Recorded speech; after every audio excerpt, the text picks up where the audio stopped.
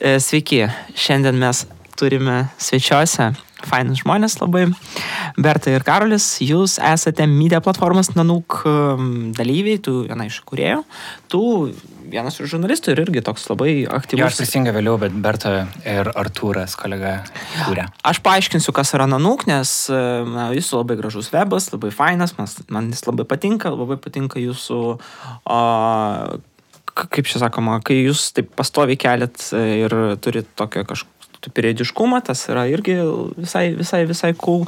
Tai yra podkastai, reportažai, fotoreportažai, tekstai, lėtoji žurnalistika, taip vadinamoji, taip, kaip ir jūsų Nanook multimedia platforma, tai iš esmės, tai yra realiai tas pats, ką mes darom, tik tai jūs kitaip. Ta prasme, iš esmės.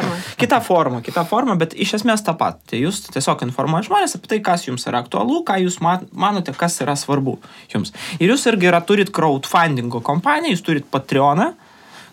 Mes dėsim linką, kur galima jūs paremti ir jūs pažiūrėti ir pamatyti. Taigi, pirmas klausimas būtų iškart prie reikalo. Ateities crowdfundingo žurnalistika. Iš esmės, ar tai nėra sąžiningiausias būdas bendrauti su auditorija, nes iš esmėsgi taugi moka auditorija visą laiką, arba savo dėmesio, kuri skiria Coca-Cola arba Pampersų reklamai, arba kaip nors dar kitaip, ten klikų ar dar kažką, arba tiesiogiai paremia tave pinigais, mokamas subscriberis arba Patreonas ir sakykite, kaip jums sekasi bendrai su crowdfundingu, kiek padengia Patreonas arba crowdfundingas jūsų biudžeto, ar iš esmės įmanoma išgyventi jums? Kiek daug klausimų. Wow. bet aš apibrėžiau temą. Pradėkim nuo crowdfundingo iš esmės. Tai Berta. aš plačiau, o paskui tu galėsi siauriau papasakot. Tai man atrodo, kad tai teisingiausia yra ir kad žmonės mokėtų už turinį, taip ir turėtų būti. Ir žmonės šiaip buvo įpratę mokėti už turinį, už laikraštį, už žurnalą. Paskui labai atprato su torrentais ir visom kitom galimybėm nemokamai gauti turinį atprato mokėti. Ir internetas tarsi davė galimybę viską gauti nemokamai. Viskas yra. Taip. Bet dabar žmonės grįžta prie to, kad jeigu tu nori gero kokybiško turinio ir nenori gauti to, kas tau duodama nemokamai, tai galbūt verta už tai susimokėti. Nes nieko nemokamo nebūna. Nes šiaip jau nebūna. Klausimas yra tas, kad kokiu būdu prašyti ar priversti auditoriją mokėti. Gali pasidaryti paywallą, ką daro kai kurie websaitai. Bet mano nuomonė, mūsų turinys visą laiką privalo ir turi būti nemokamas, nes temas, kurias mes kalbam, turi būti prieinamos visiems, bet kokiai auditorijai, tai, kuri negali susimokėti irgi. Tai žodžiu yra kitas tik būdas, tai yra savanoriškas mokėjimas už turinį tų žmonių, kurie nori tą padaryti. Donaitas, kitaip tariant. Aš tai laikau tiesiog susimokėjimu už turinį, nes donaitas būtų kaip auka. Labdara. Ja, mes vengiam žodžio rėmimas, rėmimas. Lietuviškai sunku rasti atitikmenį tam crowdfundingas, ar ne, arba Tai minios finansavimas. Tai tiesiog mokėjai, kai moka. Bet skamba labai keistai minios finansavimas. Support, ar ne? Angliškai skaitų, kad štai support us using ten Patreon puslapį. Bet lietuviškai gaunasi, kad paremk mus. Bet jeigu sakai, kad mus paremti, vadinasi, tu man atrodo, grinai tiesiogiai, kaip mes kažkada patys kalbėjom, kad jeigu tave reikia paremti, vadinasi, tu krenti. Tu krenti, kažkas negerai, o čia idėja tokia, kad mes ir taip darytumėm tai, ką mes darom ir be, atsiprašau, paremimo, bet vadinasi, mums reikia tiesiog. Tai yra, jeigu žmonėms patinka tai, ką mes darom, galit mus investuoti į mus, gal čia tiesiog žodis. Mokėtų už turinį. Jūs ten virš 1000 surenka dabar. Mūsų yra apie $1,200 per mėnesį iš daugiau negu 200 žmonių. Būna taip, kad visą laiką, kai būna naujas mėnuo, Patreonų šiek tiek sumažėja, nes tu matai, kad kai kurių kortelės yra declinintos, kai kurių praeina ten kelios dienas, paskui jų padidėja, bet iš esmės yra apie 200 žmonių ir tai turint omeny, kad mes tai pradėjom tik tai pernai ir apskritai tas rėmimas, bet apskritai finansavimo dalykas yra pakankamai naujas ir mūsų auditorija, pavyzdžiui, yra mažesnė negu, tarkim, jūsų auditorija. Man atrodo, jūs turi daugiau Patreon savo bendruomenį žmonių. Kas, taip. Tai va, išgyventi vien iš Patreon kol kas būtų neįmanoma realiai, taip normaliai funkcionuoti, bet taip pat mes gauname, yra skirtingų būdų, kaip mes gauname pinigus. Skirtingų tų aštuonkojo kojų, ką tu turi daryti. Pakalbėkime apie aštuonkojo, man labai įdomu, koks jūsų mėnesinis biudžetas. Jūs turit savo, kiek jums reikia pinigų? Ne, dėl to, kad ne mėnesiais skaičiuojam viską dažnai, o darbais. Tai reiškia, kad norit padaryti kažkokį didžiulį multimedijų dokumentinį projektą, ieškai jam finansavimą. Iš pradžių tai šis pradėjom tai taip, kad tiek aš, tiek Artūras, mes abu freelansinom, aš daugiausiai užsienį. Artūras Morozovas yra fotografas, fotožurnalistas, tiesiog žmonėm, kurie nežino. Tai mes su juo... Vienas iš Nanook kūrėjų. Taip, mes dviese su juo pradėjom ir pradžia buvo tokia, kad aš freelancinau ir jisai daugiau su užsienio žiniasklaida, tai reiškia, kad pajamos didesnės negu Lietuvoje, ir tai reiškia, kad tai, ką uždirbi ten, investavęs čia, gali turbūt ilgiau pratęsti. Gali įsterpti, nes realiai Artūras su Berta buvo turbūt vos ne vieninteliai žurnalistai Lietuvoje, pavyzdžiui, man kaip jaunesniam, mažiau patyrusiam žurnalistui stebint, aš visą laiką žiūrėjau, kaip, o čia yra žmonės, kurie daro taip, kaip turėtų būti. Tai yra, tu keliavai po Pietų Ameriką, tu buvai Sibire, buvai daug kur parvežiai foto istorijas iš ten. Artūras buvo Ukrainos kare, buvo Gruzijoje, buvo Čečėnijoje. Jūs dirba taip, kaip tu žurnalistikos tą tokią svajonę ir įsivaizduoji. Ir už to gaudavot pinigus ir tu susivienijot kurti kažką savo. Ir tada tokie žmonės kaip aš ir kiti prisijungia prie realiai jūsų skurios platformos, kurią mes dabar kartu vystom. Va, tai tokia buvo pradžia, kad realiai tai, ką tu gauni kitur, investuoji čia, tada yra įvairiausi fondai, kurios gali aplikuoti tiek Lietuvoje, tiek užsienį, scholarshipai, stipendijos, grantai, bendradarbiavimai su tokiom nevyriausybinėm organizacijom, su kitokiom užsienio ir Lietuvos organizacijom. Tai žodžiu, turi susirankėti iš daug skirtingų šaltinių, kad galėtum įgyvendinti vieną ar kitą dalyką.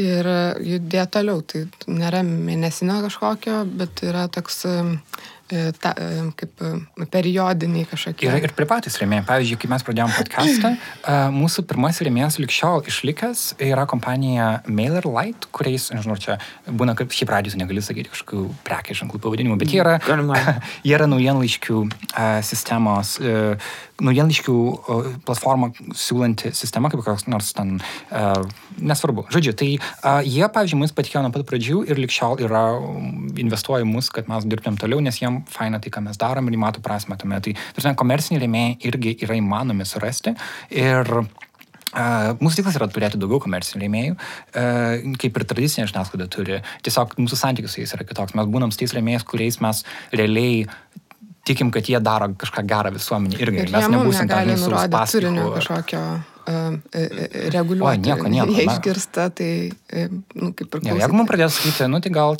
tą žmogų pakvieskite į studiją. Tai čia yra raudona. Nepatikėsit, bet ir tradicinių žiniasklaidų rėmėjai taip tiesiog niekada nenurodinėja. Ar tikrai? Bet gerai, surask didžioji, kabutėse, žiniasklaidoje Lietuvoje, portalus skaitomiausi, pavyzdžiui, kažkokių tyrimų apie kokią nors Maksimos veiklą, pavyzdžiui. Aš apie tą ir norėjau pasakyti. Nes Maxima yra žiauriai didelis užsakovas. Būtent. Jo, yra tam tikrieji status quo ir tu tikrai, pavyzdžiui, apie Maximos veiklas, čia yra labai geras. Yra buvę, bet buvo išimta labai greitai. A, ne? Aš girdėsiu žmonių, kurie dirba ten tiek istorijų apie tai, bet tai yra gan daug. Aš labai norėjau apie tai pakalbėti iš tikrųjų, nes aš neseniai galvojau apie Maximą, šiaip, aš nesu tas žmogus, aš nesu kairysis, kaip jūs puikiai žinote, bet aš visą laiką manau, kad reikia taikyti free marketų, visą laiką reikia taikyti tam tikrus moralinius kažkokios vertybės. Nes mes irgi žmonės, mes tai kūrėm. Ir man atrodo, kad Maksimai, aš čia dabar taip, sorry, kad mes taip greitai perėjom, bet tai yra labai, ir apie žiniasklaidą irgi, nes Maxima yra žiauriai didelis reklamdavis ir mes atsimenam tą istoriją, kai, pavyzdžiui, 15 minučių atsisakė MG Baltic pinigų ir tiesiog Kurlianskis sakė vienam iš 15 minučių direktoriui, sakė, kad jūs trukdote mūsų verslui savo tyrimais ir savo visais tais dalykais. Ir tai yra labai įdomus dalykas, kad pas mus verslas ir stambus kapitalas, kaip visame pasaulyje, bet mums ypatingai tai matosi oligarchija, kad jie nurodinėja iš esmės labai dažnai turinį. Bet kas norėjau pasakyti, kad tiesiogiai čia yra tik tai skirtiniai momentai, nes jie bijo, kad bus tokia rizika, kaip buvo su 15 minučių, kur kas nors anksčiau ar vėliau pasakys. Pavyzdžiui, kokiam nors LNK, ten tiesiogiai nenurodinėja žurnalistams, ką kalbėti. Bet kartais nuo karto, taip trupučiuką taip diskursą taip nukreipia, kur reikia. Arba, pavyzdžiui, apie vieną temą kalba, apie vieną nekalba, kai buvo Masiulio dėžutė, LNK beveik apie tai nekalbėjo. Beveik nekalbėjo, ne? Čia toks, žinai, čia taip nereikia ten 24 valandas daryti propagandą. Arba, pavyzdžiui, ten, koks, iš esmės, jeigu taip žiūrėti iš big picture, čia aš, sorry, kad aš čia dabar taip vėl atitraukinėjau nuo Maximas LNK, bet čia, sakau, tema ta pati. Jų tam tikslas nėra, tarkim, propaguoti kažkokią idėją, bet jų, tarkim, tikslas yra nukreipinėti labai gerai diskursus ir temas, pavyzdžiui. Ten kokia nors atsiranda nepatogi tema, ten, ne, buvo VSD skandalas, ten, ne, atsirado labai ten svarbi kokia nors ten įdomi istorija, ten Gražulio vaikas, ne, ir jisai ten per tą LNK dabar eina 24 valandas per parą, vos, ne, ten vienas ten reportažas, kitas ašaras, ten istorijos, ir tai, vat, tas, vat, diskursų ir naratyvų nukreipinėjimas labai dažnai tas. Būtent, ką aš norėjau pasakyti, kad tas stambus kapitalas, jis labai dažnai, jisai toks biški myža kartais, taip tiesiogiai nurodinėti, bet jie taip mėgsta tą dalyką. Gerai, o kaip jums, o tai gerai, Maxima ateitų pas jūs, sakytų, Hebra, norim duoti jums pinigų, skirti.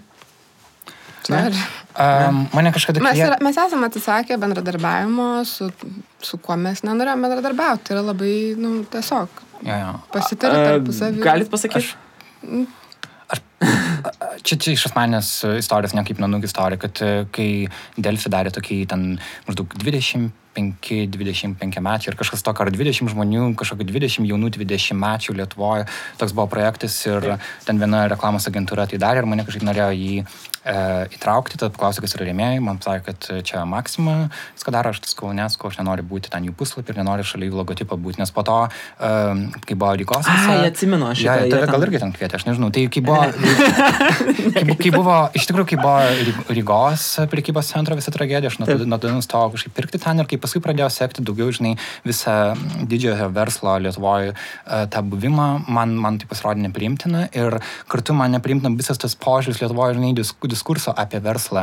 Pavyzdžiui, kiek aš sudirbę žiniasklaidą, dažnai mes labai priimam tuos, tarkim, turtingiausių žmonių ten sąrašus ir juos labai idealizuojam. Pavyzdžiui, tarkim, Maximos savininkas yra turtingiausias žmogus Lietuvoje, ar ne, bet mes realiai apie nieko nežinom. Ir, pavyzdžiui, jeigu tu skaitai vakarietišką spaudą, pavyzdžiui, niekas per daug nešlovina kokią nors Amazon įkūrėjų ir klausia, kodėl tas žmogus dabar yra turtingesnis už ten milijardierių ir klausia, kas yra sistemoje negerai, kad vienas žmogus gali tapti tokiu turtingu. Lietuvoje mes sakom, štai žmogus, štai Maximos savininkas yra toks turtingas. Wow, kodėl mes visi galim būti tokie? Kodėl mes negalėtumėm siekti, kad jis, maždaug, kad jį labiau statome kaip pavyzdį, o neklausime, o kodėl taip atsitinka, kad visuomenė vienas žmogus tampa tokiu super turtingu, kai ten dirbantys žmonės uždirba mažiau. Žinai, negu tu gali normaliai pragyventi Lietuvoje. Tai man norėtų keisti tą diskursą, bet čia yra tokia labiau, su Nanook mes reikia skirti, žinai, dalykus, kas yra Nanook reikalai ir kas yra, pavyzdžiui, ten Bertos asmeniniai projektai ir mano asmeniniai. Jo, aš suprantu, bet mes dabar jau mes kaip ir jau ir tą biškį paliečiam ir mes patys galim savo diskusiją atskirti. Man labai, kas užkliūva dabar, ką tu sakei, neužkliūva. Iš esmės aš su tavim sutinku ir toks diskursas turi teisę būti ir labai gerai, kad jis yra.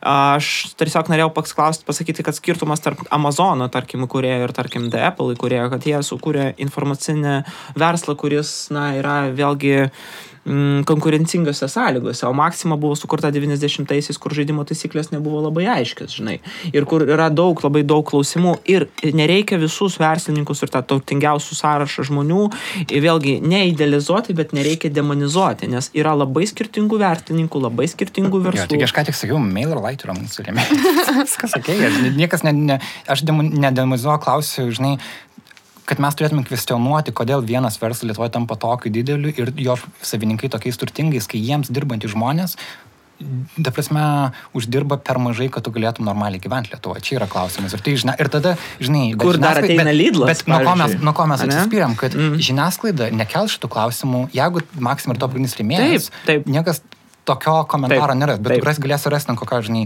užkalnio komentarą apie tai, kad žmonės turėtų būti dėkingi, kad prekybos centrai jiems įsileidžia į jų teritoriją, nes ten yra švaru ir šviečia lempos ir prekybos centrai yra mūsų ten naujas bažnyčias. Jeigu mes dabar bet jeigu mes imsim dabar užkalnį kaip kažkokią pavyzdį, mes galim labai toli nueiti. Reikėtų labai atskirti, kas yra žurnalistika ir kas nėra žurnalistika. Ir sujungiant viską į krūvą, mes darom labai didžiulę klaidą ir žalą savo. Jo, bet man atrodo, kad mes labai dažnai galvojam, kad žurnalistai tampa tie žmonės, kurie yra aptarnaujantis verslo personalas, toks iš informacinės pusės. Ką aš galiu pastebėti, kad labai dažnai tie žmonės, kurie anksčiau, pavyzdžiui, dirbo Delfi, aš bet 3 žmonės pažįstu. Dabar vieni dirba, vienas žmogus dirba Socialdemokratų partijoje atsakingas už PR sprendimus, kitas žmogus dabar dirba iš esmės LRT televizijoje ir LRT televizija po biškį tampa valstietiška televizija.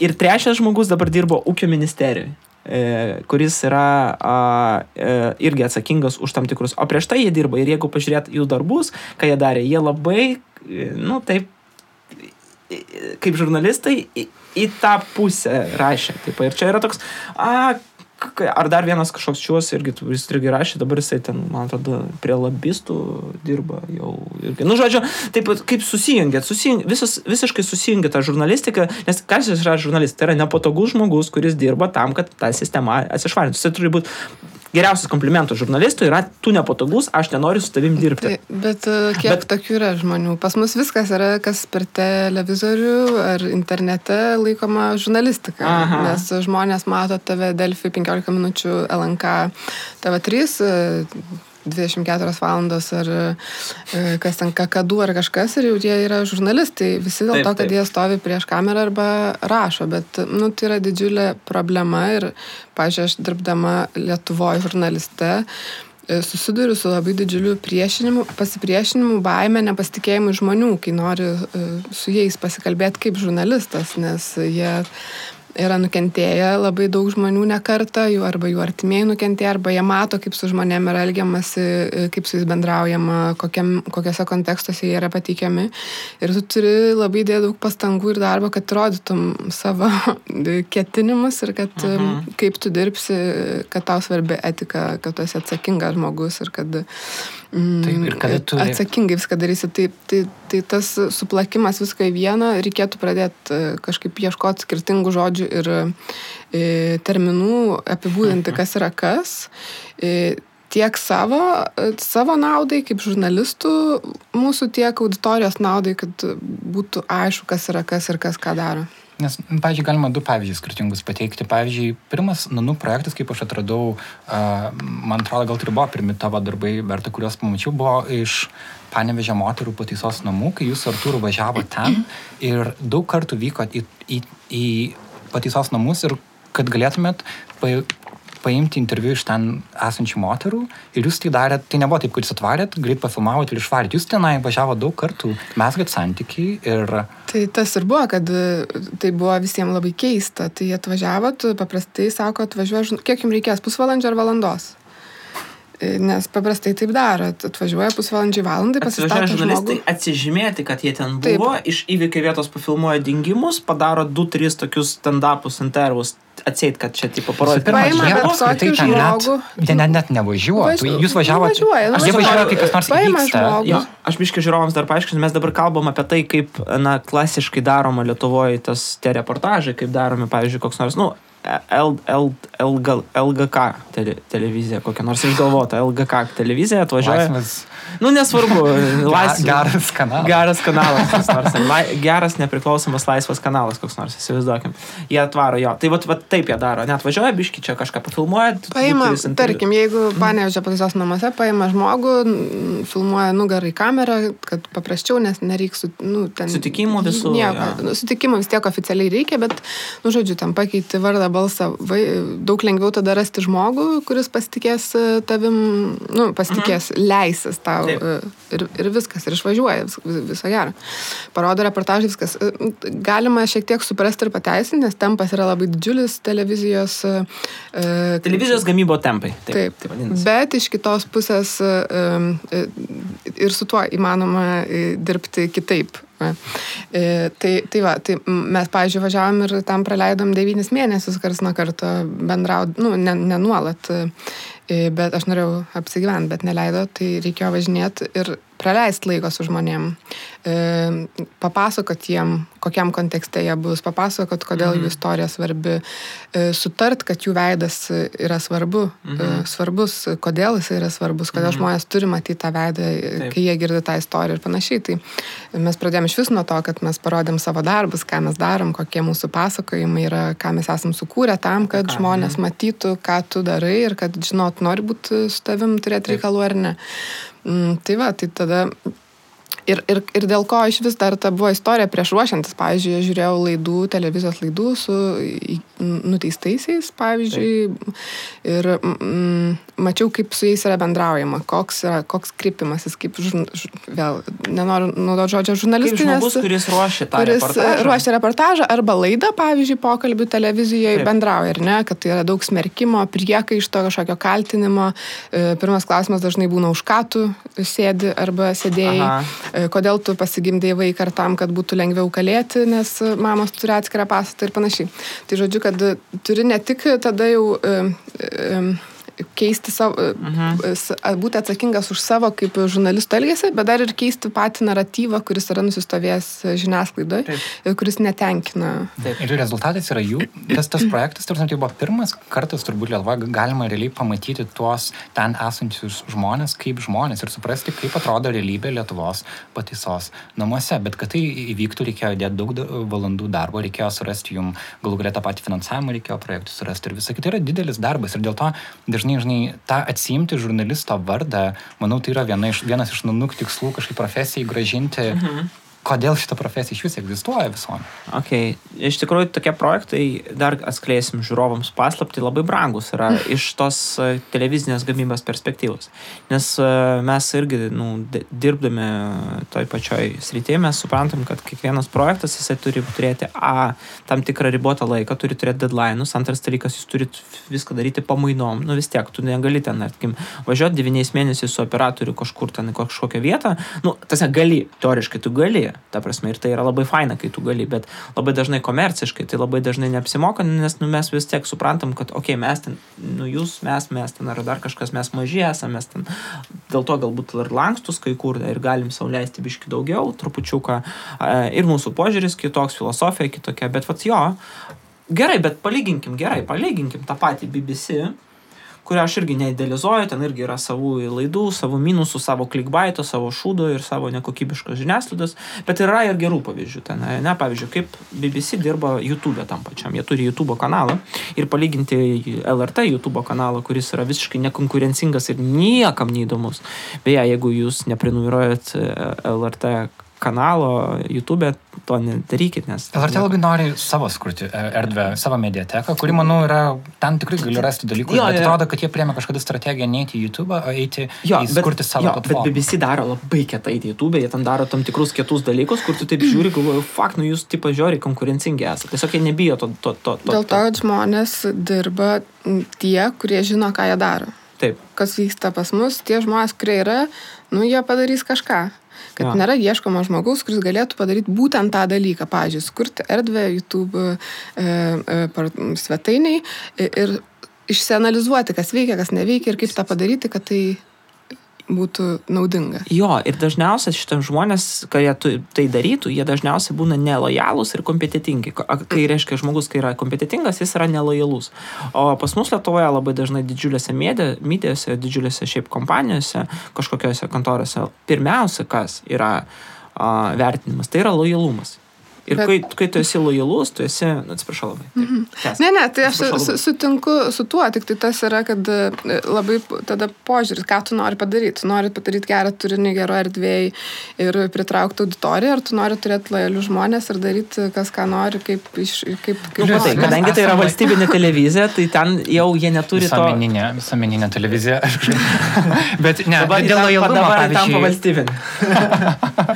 Dėl lojalumo, nežinau, mes esam lojalūs vienas kitam. Nėra taip, kad mes dabar skaitam. Aš tai gavau pasiūlymą iš Olego, aš parbėgu pas Olegą. Taip nebūtų. Ne, aš tu. Lievai kažkaip. Ne, aš tai minė, jo, aš biškai irgi į tokį kraštutinumą einu dabar savo pasisakymu šito, aš suprantu. Bet aš turėjau minė, vis dėlto taip, lojlumas turi būti, bet ne pirmoji, ne antroji, ne trečioje vietoje, man atrodo. Tai turi būti taip. Mes irgi lojalūs vienas kitam mūsų kontorai ir aš lojalus ten irgi savo draugams, įsitikinimams savo ir taip toliau, tai be abejo. Bet, kai pirmoji vietoje yra lojalumas ir korporatyvinis toks vienas už kitą, toks... nežinau, kaip čia. Matai, dar yra labai skirtumas. Jeigu yra lojalumas ir tu viens kitą skatinsi, siūsi, nežinau, stažuotis, pavyzdžiui, savo darbuotojus, įgauti kompetencijų. Bendruomeniškumas turėjome. Tobulės, viens kitą palaikysi, challenginsi viens kitą, sakysi, tą reportažą, kur padarai, žinok, nekas, reikėtų keisti tą ir tą, tada viskas okei. Problema yra ta, kad visiems vieni kitiem fainai yra ir... Aš apie tai, jo. Ir kas yra, LRT nėra blogiausia televizija iš visų, kurias mes dabar aptarinėjom. Ji viena iš visų televizijų. Ne, tai čia tiesiog vienas pavyzdys. Taip. Ir šiaip visa žiniasklaida Lietuvoje yra toks tas būrių, kažkokių gaujų judėjimai, darant ir kuriant, kai nėra tarpusavio kažkokio susikalbėjimo, nėra kritikos vieni kitiem, labai mažai migracijos yra, nes labai keista, kai iš vieno į kitą perbėga ir tada pamatai ten tendencijas tas pačias, kur buvo ten ar panašiai, nes labai mažai erdvės čia yra. Maža rinka. Maža rinka ir mažai erdvės žmonėm apskritai.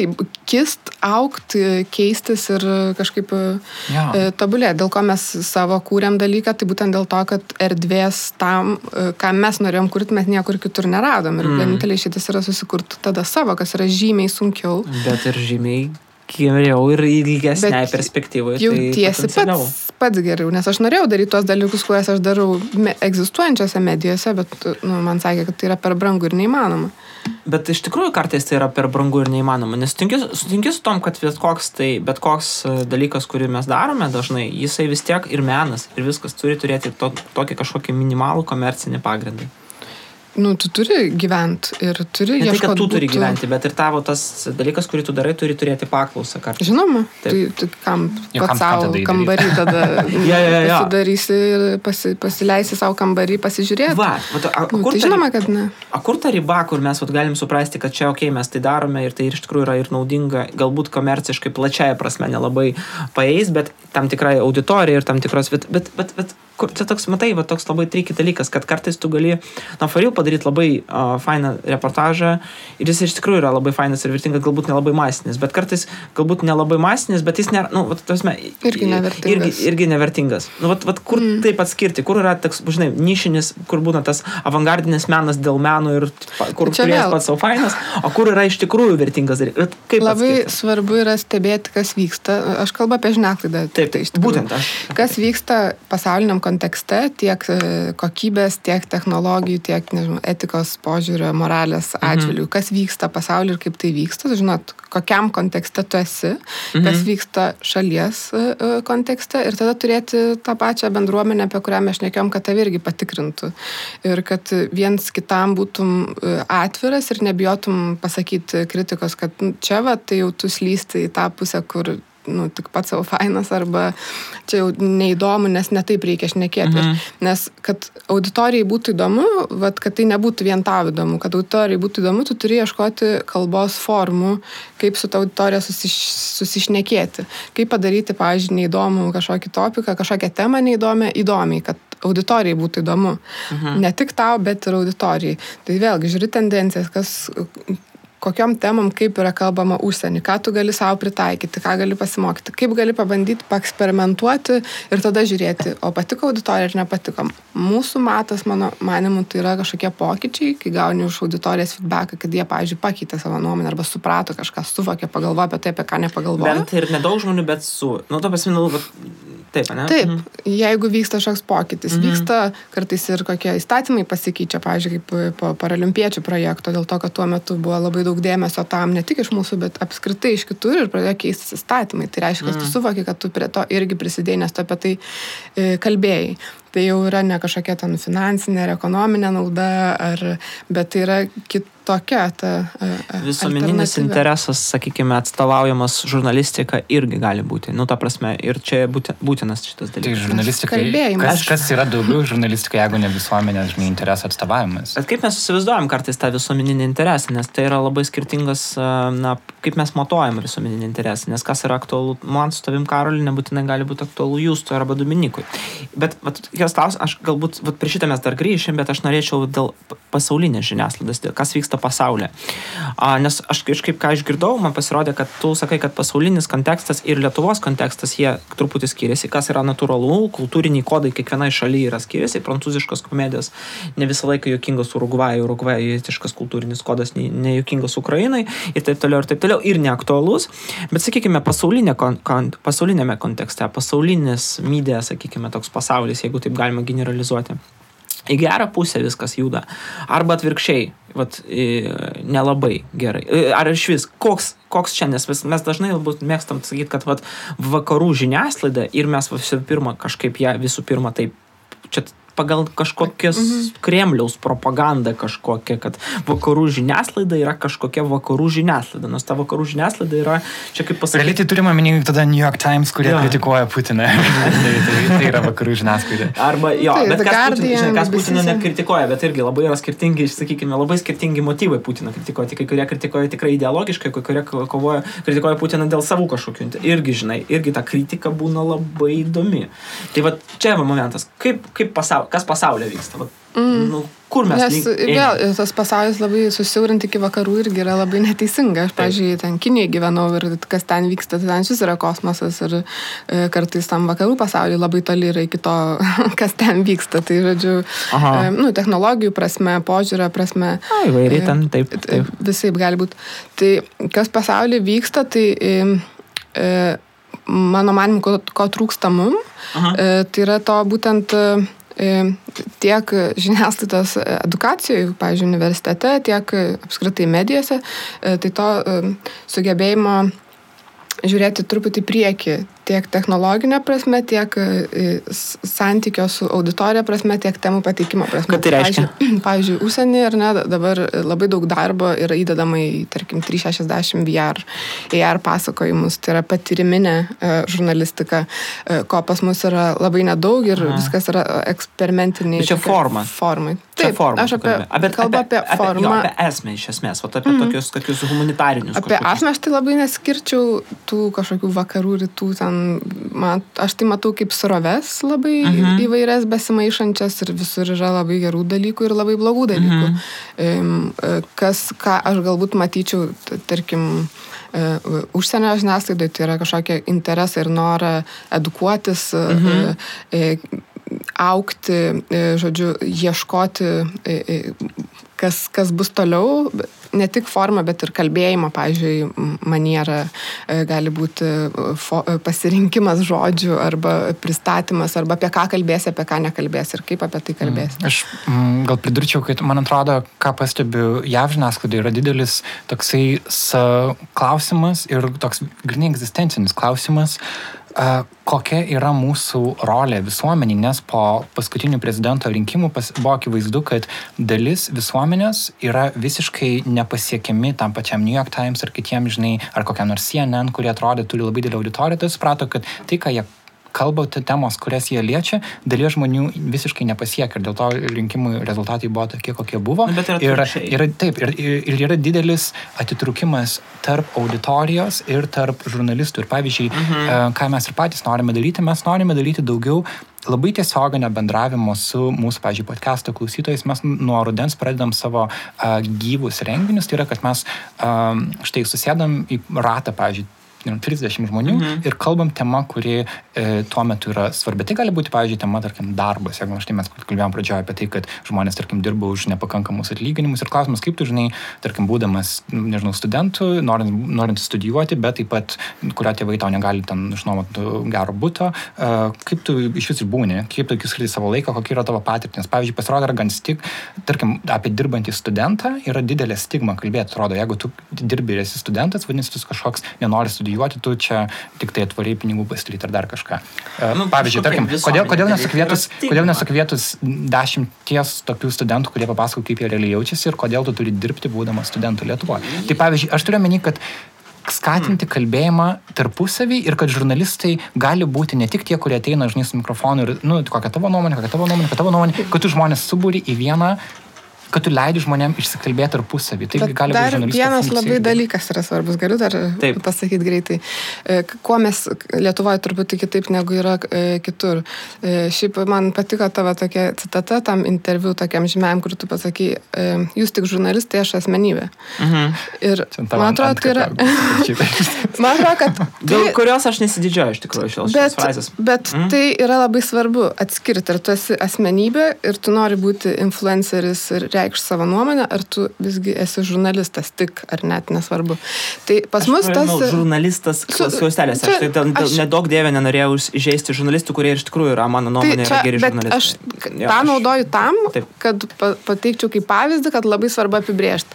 Nes užsienį žurnalistų žymių dažnai nepamatysi, arba labai retai, arba visai nepamatysi darančių to, ką daro mūsų žurnalistai, kurie nori tapti, kurie tampa arba influenceriais, reiškiančiais savo nuomonę, arba kažkokie, koks yra ta žodis, aktyvistai, kurie, ir tai yra labai slidi riba tarp to, ką turėtų daryti kur yra aktyvizmas, kur yra žurnalistika, kur yra nuomonė, kur yra gebėjimas pažvelgti problemą be nuomonės turėjimo. Mano atžvilgiu, aš manau, kad žurnalistų yra vertybė neturėti nuomonės labai dažnai ir būti labai atviram, suvokiant realią situaciją. Bet būtent šitas diskursas, skirtumas tarp aktyvizmo ir žurnalistikos atėjo iš vakarų, nes tenai tai jautėsi labai stipriai per paskutinius net rinkimus. Mes žinome, kad ir du dalykai, kuriuos aš norėjau biškį atsverti, kad taip yra auditorija, kurias nepasiekė New York Times ir nepasiekė CNN, bet yra auditorija, kuri nepasiekė Breitbart ir nepasiekė Fox News. Ane? Ir tai yra pakankamai logiška, nes vieni užsiblokuoja, kiti neužsiblokuoja. Jordanas Petersonas jau antrą kartą cituosiu, jis sakė, kad labai visuomenė polarizuota. Amerikoje yra labai polarizuota.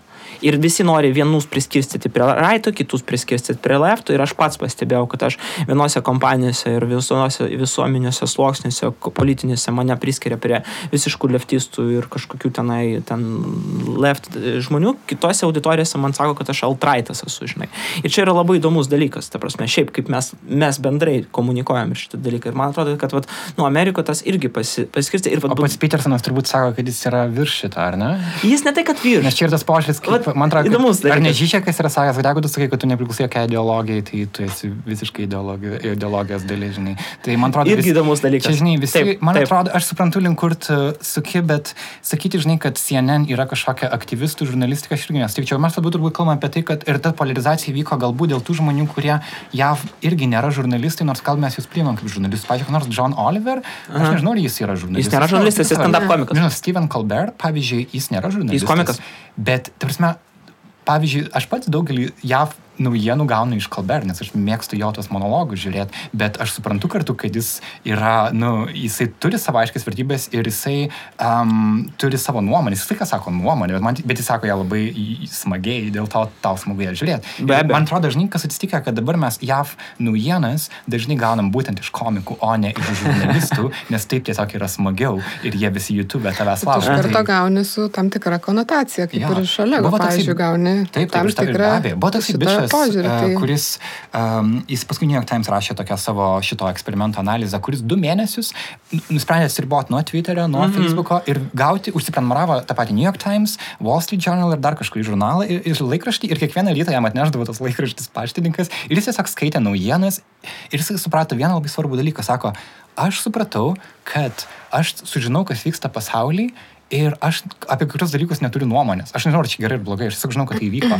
Ir sako, kad tai, ką tu gauni, pavyzdžiui, Twitter'į, tu gauni visą laiką žinią įvyko Įvyko tai ir tai yra blogai. Arba įvyko tai ir tai yra labai gerai. Nes mes visą laiką dalimės tik tai nuomonę. Tai ne žmogaus psichologija, žmogus nori dramaturgijos, jis nori antagonistą ir protagonistą. Dėl to taip ir klimba žmonės į tas kraštutinumus, nes tu nueini kur nors į alt-righto puslapį ir tu ten matai tos blogiečius, kurie prieš tave kovoja, kurie nori atimti tavo vertybės visas ir tu iš karto automatiškai tu įsijungi, nes mes žinom, kad niekas geriau nevienia žmonės kaip bendras priešas.